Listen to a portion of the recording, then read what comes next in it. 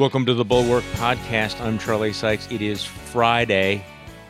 I'm tempted to say, so we made it through another week, but there's 6 more to go or something like that. And as I wrote in my newsletter this morning, we seem to have hit the throw all the spaghetti against the wall phase of the campaign. You have the president promising $200 vouchers for senior citizens with completely imaginary money.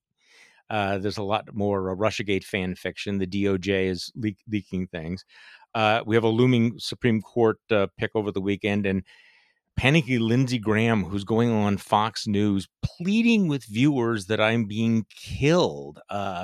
Also, lots more polls, depending on which ones you want to look at. I think the one that's giving the White House the most heartburn are the Fox News polls showing Biden leading in Nevada, Pennsylvania, and Ohio. Nobody thought Ohio was going to be in play.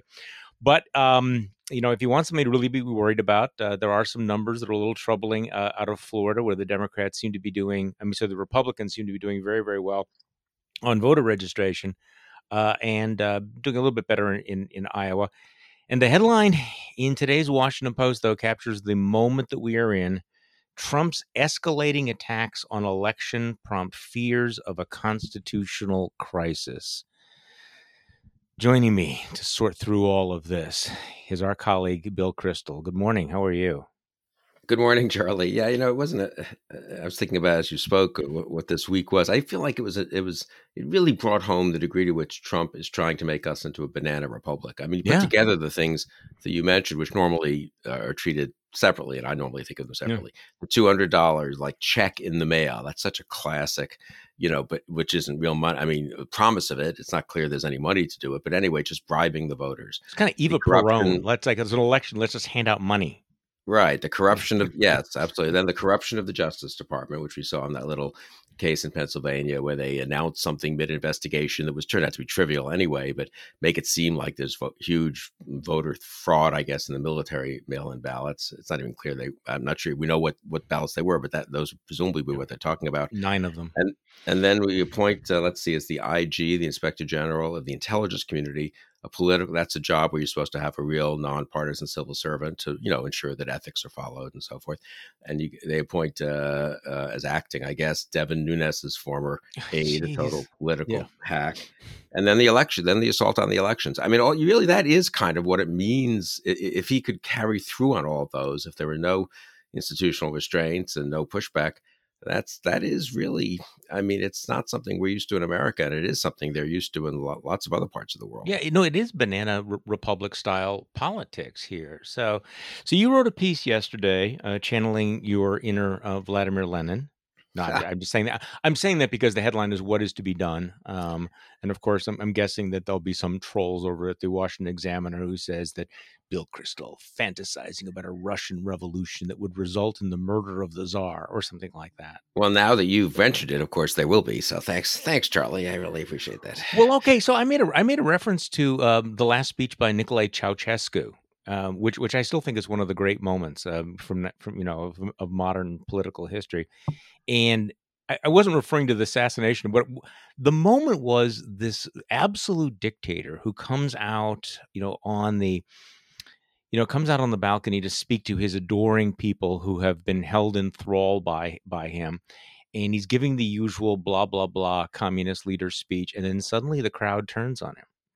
Yeah. And it's being broadcast live, and the look on his face at that moment when he realizes what's happening, that the regime was ending, and that he lived within in a bubble, that he surrounded himself with sycophants and yes people, and made sure that he had nothing but adoring crowds, and suddenly you had this reality check where his people just weren't having it anymore.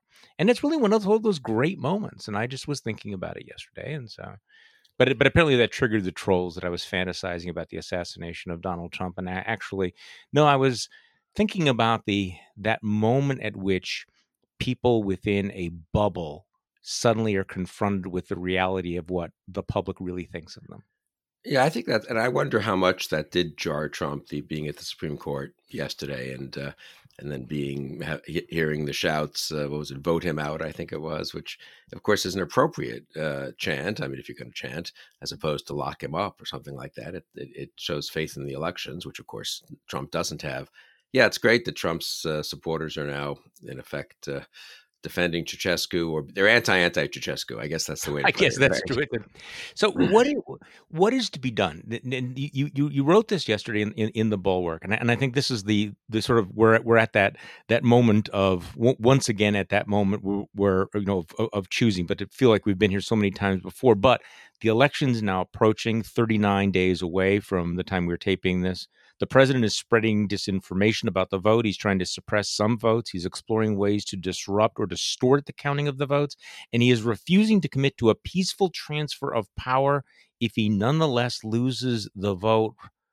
Wow. So, Bill Kristol, what is to be done? What are we going to do about this? What should Well, we do about this? we all have to do, different things. That's, I guess, a point I sort of make, that, and it's none of it's easy. So, of course, we need to be alarmed. I mean, the citizenry as a whole needs to be vigilant and alarmed and call out things, and be skeptical of reports like that Justice Department thing about the 7 ballots in Pennsylvania yesterday, the media need to be skeptical, and so that's sort of the more general alarm. And there I'm sort of arguing against the, what I think you called, somewhere, the too cool for school Mhm. attitude of some journalists and a lot of commentators, a lot of conservatives. Of course, you don't want to face up to reality.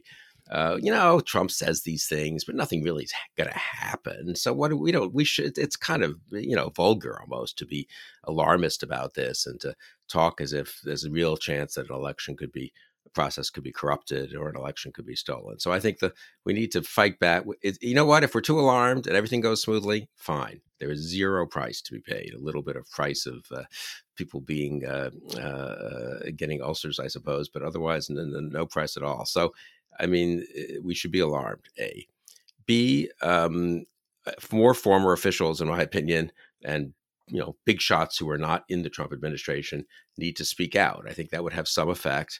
Would have effect on people in the Trump administration, whom I'll come back to in a minute, and on the general sense out there that we need to mobilize sort of everyone who has some standing to ensure that we have a free and fair election in which voters are allowed to vote, in which votes are counted appropriately, in which there's not an incitement to go to the streets and have some kind of mob violence or mob rule, in which the courts don't intervene inappropriately, though obviously there's legitimate ways in which cases can go to the courts, and so forth. And so that's my appeal to the people who've served in the Trump administration and are now out, the Mattises and the Kellys, and to people like former President Bush and others, that if ever there's a moment to step forward, just guaranteeing, or trying to guarantee a legitimate, a free and fair election that's not corrupted is a pretty good reason to intervene. It's a better reason than just supporting one candidate or another. It's a better reason than you don't like this policy or that policy. It's a better reason than this tweet was vulgar.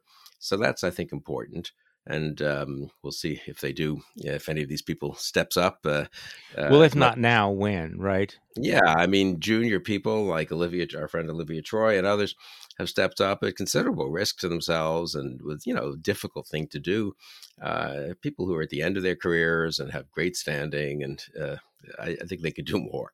And then the final point, and I think this is the one that I think has been most controversial, if I can judge from just a quick look at responses on social media, is people in the administration who are decent people, who are career people or political people, and are trying to do the right thing. Olivia describes a lot of those people, for example, on the coronavirus task force, as really, they care about public health and they're trying to keep the FDA or the CDC, reputable organizations, and get the vaccines done and not let bad information come out and so forth.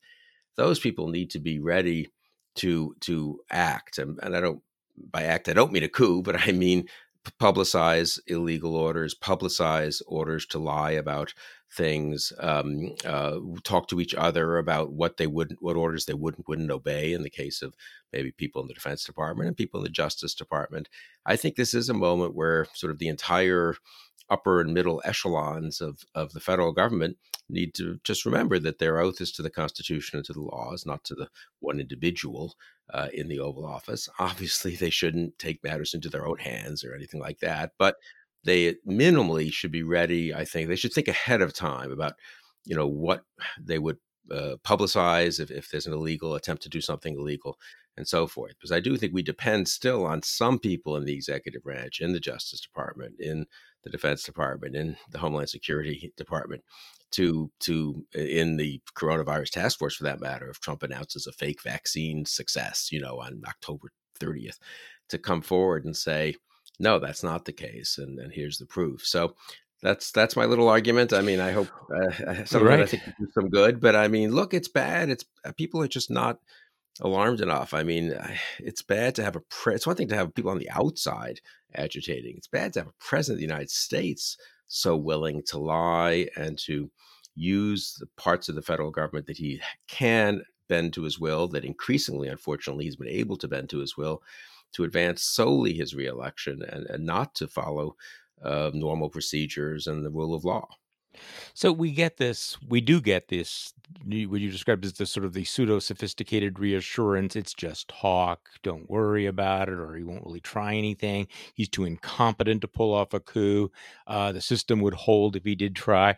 I think one of the things that we really have learned, though, is how weak many of these norms are, how easily destroyed they are, how unwilling some of the remaining guardrails are, people who are supposed to be guardrails are to invoke it. So I keep asking the questions, would he dare to do this? And if he did, who would stand up against him? So it's one thing to listen to senators sort of rhetorically push back, but would they actually do anything? And I think we have reason to be troubled about all this, but also the damage that he is doing to the body politic by raising the doubts about the legitimacy, the potential for chaos, even violence, and alienation that he's stoking by these comments among 40% of the population. This is not irrelevant. It's not irrelevant that the president of the United States has become this vector of chaos and disinformation, because we're going to pay a huge price for all of that. So, I mean, that's why I do think that we ought to be alarmed about it, because we've seen what he's capable of doing. That he's constantly testing the limits. For a while, there were people who said, you can't do that, you can't do that. But, increasingly, if you watch the president, he's doing what he wants to do, and he thinks he can do anything.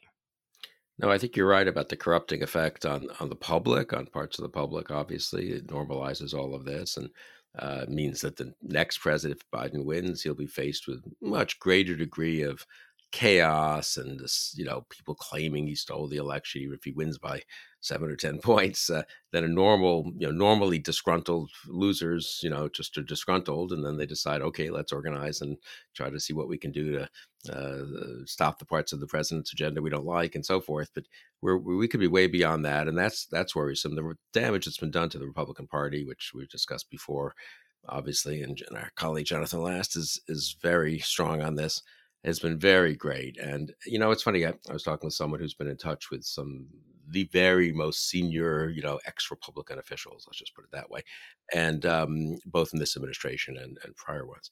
And one of this person was telling me, well, so and so doesn't want to get involved because he thinks he can play an important role in sort of brokering agreements and bringing people back together Hmm. on the Republican side after Yeah. January Good 20th. luck with that. Yeah, good luck with that. I mean, A, yeah, good luck with that. B, if you stay out now, I mean, no one cares what some senior person. I mean, if he stays out now and Trump just loses, and Josh Hawley and Tom Cotton and Nikki Haley and everyone are jostling around, and senators and congressmen, and I mean, no one's gonna care that some senior Bush guy shows up and says, "Well, I'm now here, ready to help you people get your act back together." They're so far beyond that. And I would also say, if you didn't speak up against Trump, what credibility do you have to the broader public in being a person who's going to do anything? You just sat out the biggest, most consequential election of our lifetime, and now you're showing up to sort of help save things. I'm very dubious about that. So, but it's a rationale. They're all using different rationales for not stepping up, and I guess sometimes it's sincere, sometimes honestly it's not. But I just hope if some of them are listening, or if they're close allies and aides are listening. I mean, former President Bush, whom I really Mhm. respect and like. I was a McCain person originally, but still, I think he conducted himself very well as president, and I actually agree with a lot of his policies. But even if one wants to disagree, he held the office with dignity and honor. I mean, what are we waiting for here? What is he going to do afterwards? Or what rule? I mean, there's this minor norm that ex presidents don't get too involved in elections. I mean, It seems President like an Obama is obsolete norm involved as in it well. as he could. Yeah. Why shouldn't he be? Incidentally, so Mhm. that's a very minor, I would say, polite norm of politeness compared to the norms that are being destroyed all around us, and norms that the president has spoken so eloquently about, both at home and incidentally abroad, in terms of the freedom agenda. And now he's just going to sort of sit there and, well, it's, be awkward to get involved. And he doesn't agree with Biden on some things. He doesn't have to even endorse Biden, but simply to say that the things Trump has been saying about the elections are totally unacceptable, and that no president should say that. And I think he should go further and say that 4 more years of Trump would genuinely be a danger to the country. But I don't, and his top political aide, Karl Rove, is in there helping the Trump campaign.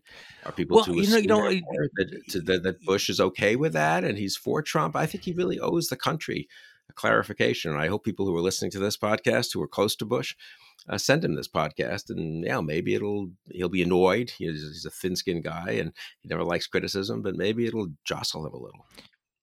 well, it should, because I was listening, thinking about the difference of people who are in the middle of their careers and have to worry about their viability within conservative Inc. or on K Street, or in Congress, as opposed to people who now really ought to be thinking about their historical legacy and what they stood for and what they could do. George W. Bush is at the end of his career, right? He frankly has nothing really to lose in terms of this practical, the practical political effect. He ought to be concerned about the verdict of history. He ought to be concerned about, what stand did you take at a time when, you believed that we were at a crossroads. And see, this is the thing: you know that the McCains and the Bushes understand what the stakes are. They understand how important this is, and so the decision to sit it out, might be defensible on prudential grounds for younger people, and we'll leave that aside because some people have done some very, very courageous things. But why not speak out at this particular point? Because I do think this is going to be one of those, where were you during the war, Grandpa type moments. There's another calculation. I don't know whether you would agree with this, but as we get closer to the election, sort of the opposite calculation is taking place among some of the what we've described, or I've described, as the anti-Trumpers, people who have been never Trump or critics of Trump, who seem to be ratcheting up their attacks on Trump critics. And in the back of my mind, and I know that this annoys some people, talking about motivation. It does seem, as we get closer to the prospect of Trump's defeat, that there's an effort to make sure that they have quote unquote clean hands in the Republican Party. You know what I mean by that? It's that, Yeah. okay, we're about to go into the post Trump era. I don't want to be tainted by being associated with Trump's defeat. I want to be able to say, okay, I was still there with you folks. Don't blame me for stabbing Donald Trump in the back. I'm not one of those Republicans for Biden or never Trumpers. And so there does seem to be a movement to burnish your conservative credentials so that you will be able to be a player in the rubble of post-Trump right-wing politics.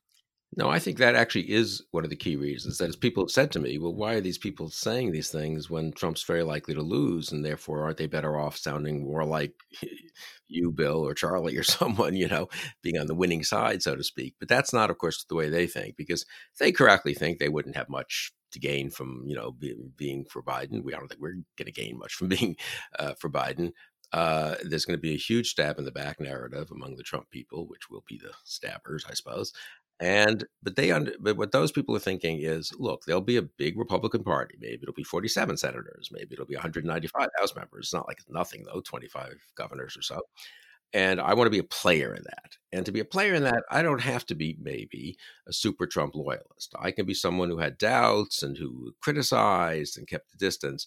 But what these people are thinking is, I have to be someone at the end of the day who minimally didn't say I was for Biden.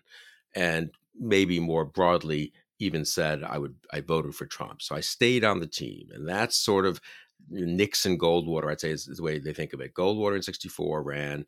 There were governors like Bill Scranton and Nelson Rockefeller in the Northeast who just refused to support him. Nixon quietly supported him, didn't do anything, made clear, on background to reporters that that wasn't his view of, what the Republican Party should be, and that Goldwater would lose badly. He did, and Nixon came back and won the nomination, obviously, 4 years later, acceptable to the Goldwater forces, but also, not like Gold, didn't look to anyone like Goldwater. So that's kind of their dream. Now that's, I mean, it's not a profound courage, but that's an understandable political calculation if you're talking about a challenger who's going to lose by 20 points. So who cares, frankly, whether you support, Goldwater or come out against Goldwater? Didn't Nixon coming out against would have increased Johnson's margin from, 21.2 to 21.3 maybe or something.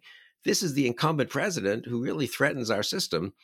And therefore, this kind of calculation, in my view, is totally inappropriate. I think it's also stupid. I mean, the truth is, no one's looking to when Cotton and Hawley and Nikki Haley and everyone get together and DeSantis, they're not looking to maybe they'll look to these people to get a little cover, a little respectability. They're not going to take these people seriously either. So I don't even think it's a very wise calculation, but it is not a courageous one.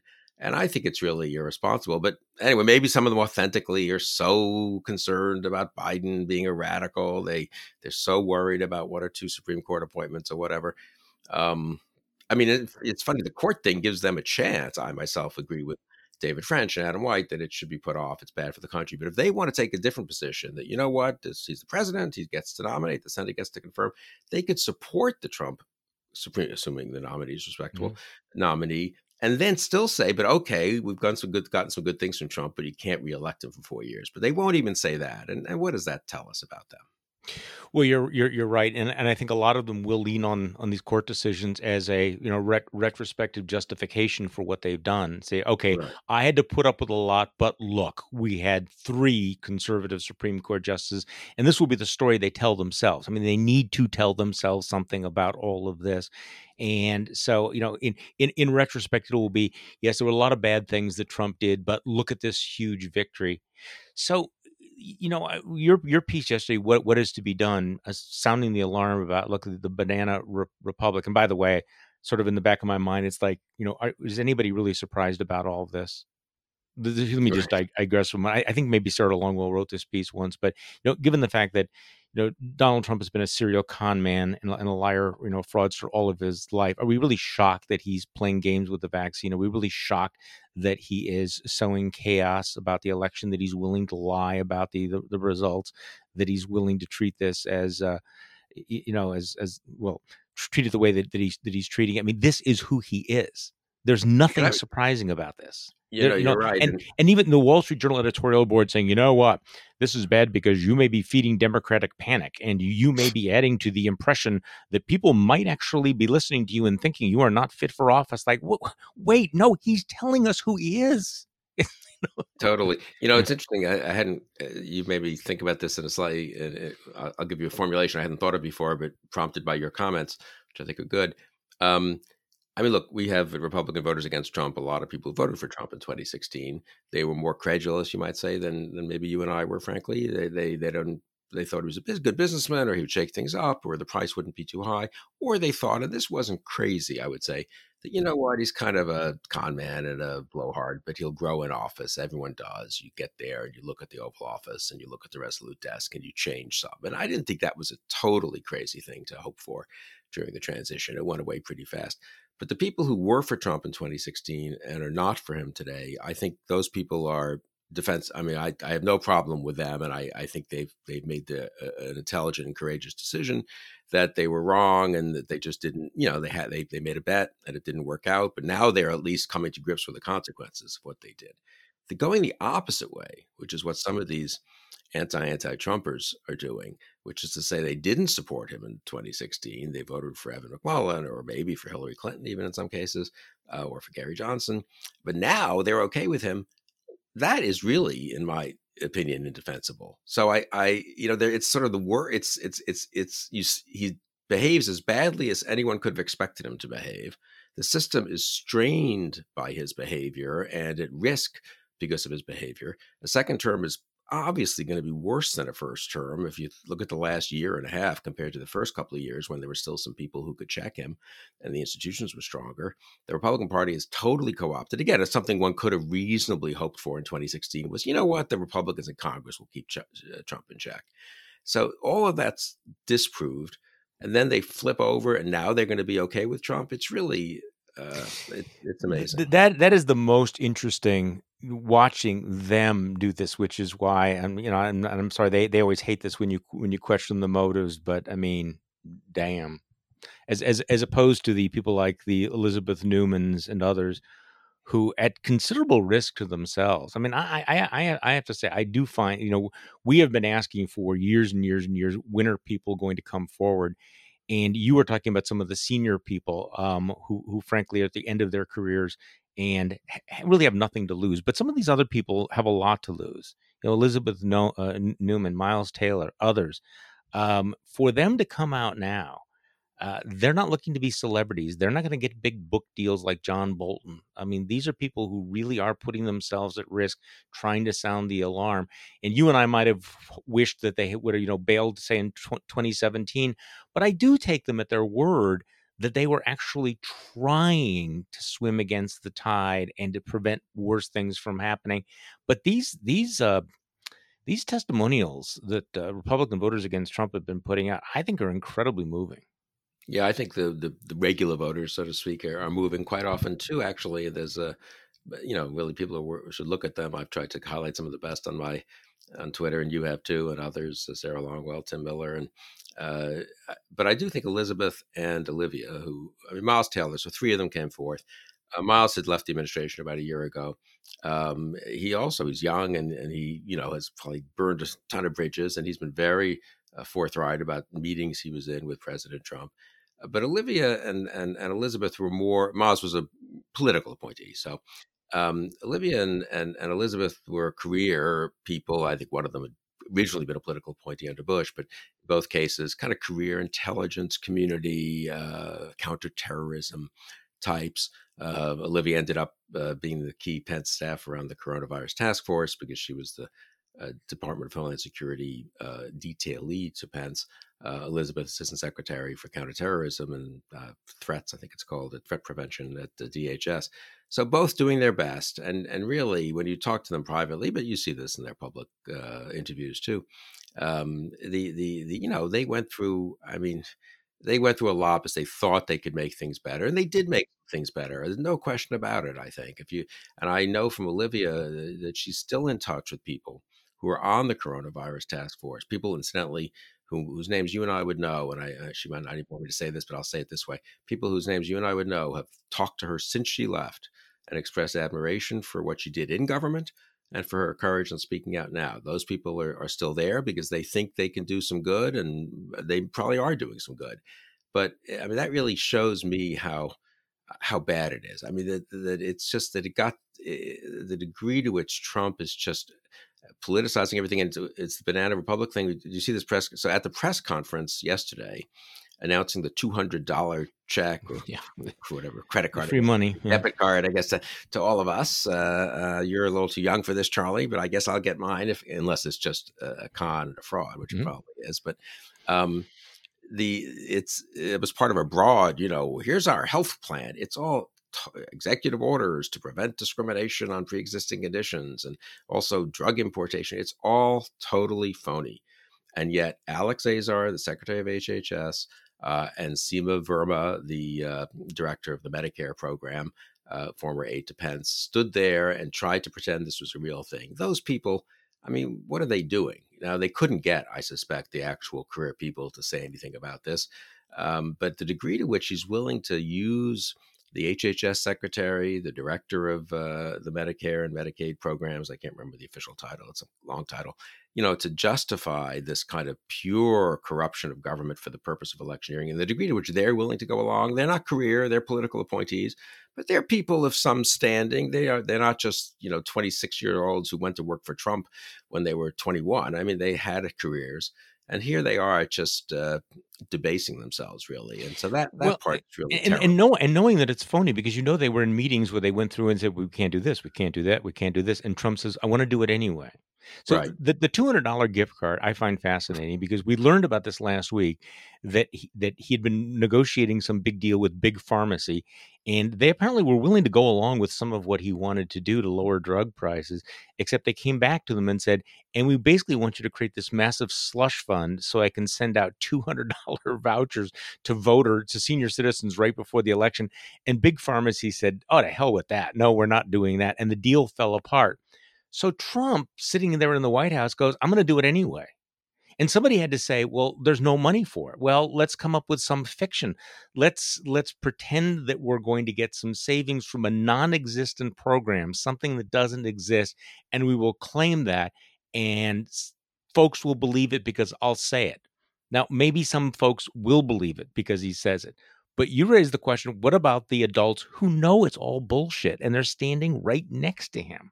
Yeah, You and the know? pharma companies, the pharmaceutical companies, um, I'm sure they went to their general counsels and they said, and think about it for a minute. Yeah. You cannot give billions of dollars to the federal government to do something Trump wants to do. That's not how our system works. Otherwise, the auto companies, the oil companies, anyone could just give money for Trump to send out for some fake purpose, right? Here, your gas bills are kind of high, and here's Exxon and Mobil, giving money to Trump to lower them because they want Trump in there because he's, maybe I'm just making this up, but because he's better for them on environmental regulations. I mean, it is really opening the door wide to a kind of massive corruption, the takeover of government by private interests. Something that conservatives, above all, have been extremely alert to, have worried a lot that liberal sort of special interest groups have kind of gone to the edge of this kind of use of government for their own partisan and political purposes. But no, I haven't heard. Maybe I missed it. If has there been? I don't read the Wall Street Journal editorial page anymore. Have there been at National Review? Have there been denunciations of the $200 gift card? I mean, I haven't seen them from the right. So implicit in what you're saying, and I know you've made this case before, that it's one thing to maybe have made your peace with the Trump administration and you make the best of a bad situation, you make a deal, you engage in some transactional, looking the other way, et cetera. That is one thing, but it's a very, very different thing to say, and yes, let's give him 4 more years. Right? Is to yeah, say, okay, we're playing the hand that was dealt us. We got to do all this, but the decision that people have to make in the next 6 weeks is: do you want 4 more years of this? We know what the first term was like. Can we imagine what the second term was like? Because I think Donald Trump has been doing quote unquote, pretty good job signaling what a second term might mean for the country. no, I think that's very, very important. I've thought this from the beginning, and I do think that's one reason the polls are holding for Biden pretty much, pretty steady. They've done a pretty good job of not relitigating every decision of the first 3.5 years, a lot of Mm. which were deplorable in my view and ill advised and dangerous. But they happened, and we're here. And obviously, on the coronavirus, we paid a huge price, and on some of the others. But I think they've done a pretty good job of raising the question you raise, which is, well, what would 4 more years of this look like? And look, Mr. and Mrs. Voter, you might have liked some of the things he did, and maybe you voted for him in 2016, or maybe you didn't like some of the Democratic Party or media criticism of him in 2018, 2019. Maybe you didn't even think he should be impeached over Ukraine because it was one conversation with a foreign president and nothing really happened. But this is not about, did you approve of this or that? This is 4 more years of this. And look at the divisiveness. Look at where the country is. Look at the path we're on. And do you want to continue down that path? Yeah, I was reading this morning before we started Susan Glasser's piece in the New Yorker. She does the weekly column, Right. where I think she was kind of in the mood you were in and like what needs to be done. But can I just read 2 paragraphs and then we'll riff on it? Yeah. She said, throughout the past 4 years, I felt it was important to maintain the ability to be shocked or surprised or at least deeply concerned when Trump violated this or that previously uncrossable line, when he shredded a law or a norm observed by previous presidents of both parties, even if it was utterly predictable and consistent with what we already knew of him, which we've been talking about. That was the exercise, to try to understand how and in what ways Trump represents a sharp break with the American past, or whether he is simply the latest example of a partisan leader who is willing to use whatever means, no matter how unscrupulous, to win. I started out, in other words, hoping and striving for clarity. This is 2020, however, and the election is a little more than 5 weeks away, and the list has grown too long. Trump has diverged so far from any of our past presidents in his conduct, in what he says and does, in exposing the public to consequences that are reckless and even deadly. We are fully exhausted and fully unnoticed. That was a great sentence. Yep. I have depleted my reserves of shock and awe. I fear there is no more outrage left to summon, but I have not changed my view in one vital respect. We have to keep writing it down, every last word of it. That's good stuff. Yeah, and she's a Uh, she's a good journalist, and usually, the New Yorker style is to be worldly and not too mhm, hysterical. They've been hysterical. I mean, they have been alarmed about Trump and yeah. obviously anti-Trump, and Susan has been too. But I hadn't read the piece yet. Actually, it just came out last night, I think. But yeah, no, that's well said and powerfully said. And again, it's a matter of getting voters now to really focus on what those next 4 years would be like. Well, and also it is that struggling against normalizing it and getting numb. I mean, we've been doing this for so long. I when I read that, I thought, yeah, that's exactly where I'm at here. It's just like you're pounded, and you have struggled to remember it all and everything. Um, I do think that one of the things that the anti-Trumpers have to do is to see the world through blinders, which is to focus on one thing they want to think about and ignore everything else, because there has just been so much. To treat this as just a regular election between regular, Democrats and Republicans. Although this is why of course, they have to make the Democratic Party into this, Marxist revolutionary thing, which is kind of interesting to watch them try to turn Joe Biden into that. So give me your sense of what you expect from the debates next week. You've been around long enough. These things, I will repeat my skepticism that this will in fact actually make that much of a difference. But we all will have to pretend that it is like the biggest thing ever, right? So, what Right. do you think? Well, What are you looking so for? I mean, empirically, just to be on, these Yeah, debates have been going on since 1960. Then there was a hiatus, and they started up again in '76. They very rarely have moved the needle much. There's been point or two movement if someone did poorly. yeah, Usually, that is fixed or either reverts back to where it was or is fixed by the one who does poorly doing better in the second debate. That would be the case with Obama against Romney in 2012. I remember in 1992 when I worked for Quayle. Bush had a disastrous debate with Clinton, the town hall, where it was unfair, but it didn't seem mhm, like he understood the question from the mhm. woman and so forth. And Quayle actually did pretty well against Gore, and I think the polling showed like a half-point uptick the next day, and then it just was sort of meaningless. So people, yeah, we all overstate the importance of it. Most voters, I mean, this is actually a credit to the voters. They think they both candidates usually do okay in the sense that if you like them already, they say the same Yeah, things they've been saying in speeches. And so why would you change your mind because of 90 minutes of the two of them on stage? And if one of them has a slightly better repartee, comeback line, that's not, it'd be foolish. You wouldn't select anyone else for any job because of that, right? So, I mean, in a way, I think it's to the voters' credit that they don't get overwhelmed by these debates. I'd say it's especially true when it's an incumbent, because then you're judging the person's deeds in office, what he's done in office. It's not two different people promising something. The one debate that I think mattered, and maybe this is relevant, was 1980, where because the Reagan and Carter people were fighting about this, Carter didn't really want to debate Reagan. There was only one debate between the two of them. Reagan had debated Anderson, the third party candidate, earlier. It was 8 days before the election. I remember this so vividly. And the race was very close. It seemed to be very close then, anyway. A lot of skepticism about Reagan. And I remember watching it. I was the assistant professor at the University of Pennsylvania. I remember watching it with Susan at home in Philadelphia, a little apartment in Philadelphia.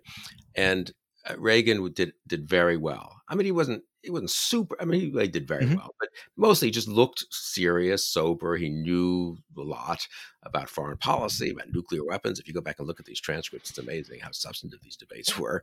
He had a couple Yes, of good lines against Carter. Carter looked silly and invoked his then, I think, 12-year-old daughter or something like that was that a bad moment. on Yeah, nuclear weapons. And at Amy. the end of it, if you were a normal voter who wasn't happy about the way the country was going, who thought Carter hadn't been a very good president, though a decent person, obviously, but was worried about Reagan. They said he was kind of a wacko and, blow us up and it's out of control right winger. And you watch that debate, you thought, you know what, Reagan will be okay. And that was, I think, very important. And Reagan did open up, an 8-point lead over the next week, partly because of the debate, I think. So in this case, if you sort of think about that in the context of 2020, I think it's sort of Biden is Reagan in the sense that there are people who have their doubts about Biden. Trump has done his best to stir them up. Obviously, it's just, is he up to it? Is he competent? Is he losing it? I think if Biden can do fine, if Biden can look like a normal, so to speak, moderately liberal politician who doesn't look like he's a captive of the left and doesn't look like he's lost it and couldn't function in the White House, I think actually it could end up helping Biden. Trump will do his usual stunts, but so I think the pressure's on Biden. That's bad, I guess, if you're for Biden. The good news is I don't think Biden has to do spectacularly or have the 6 best zingers ever devised. He just needs to be competent and I, sound. I agree with this analysis completely because I remember that 1980 campaign, and I think this is why the analogy holds, because I think that in late 1980 the country had already come to a verdict on Jimmy Carter. They just didn't want, they didn't want to give him another 4 years, but they weren't sold on Ronald Reagan. They weren't completely comfortable with Ronald Reagan, and at the end of that process, they went, okay, you know what, we yeah, we want to get rid of Carter, and we feel comfortable with we feel comfortable with Reagan. The other thing that it's interesting, watching social media, all the outrage about Biden putting a lid on his days too early, and Yeah, how this is a right. sign of his unfitness. It's a sign to me he's taking this very, very seriously. I don't think that Donald Trump's going to prep for this debate in any meaningful way, and clearly the Biden people understand how important this is. And so these quote unquote lids are a guy who's had a consistent lead, who understands that this is going to be the most important event and he's got to be prepared for it.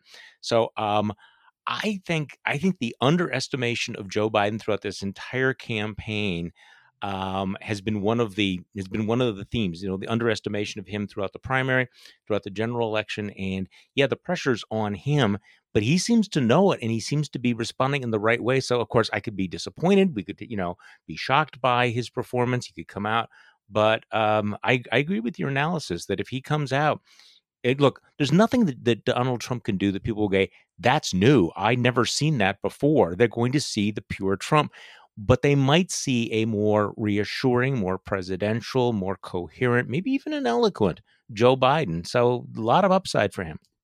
I agree. From your lips to God's ears, All right. John, we say. Bill Kristol, thank you so much for your time today, coming back on the Bulwark podcast. We appreciate it. My pleasure, Charlie. And thank you for listening to the Bulwark Podcast. I'm Charlie Sykes. We'll be back on Monday, and we will do this all over again while we are taping this. There are just 39 days to go until Election Day.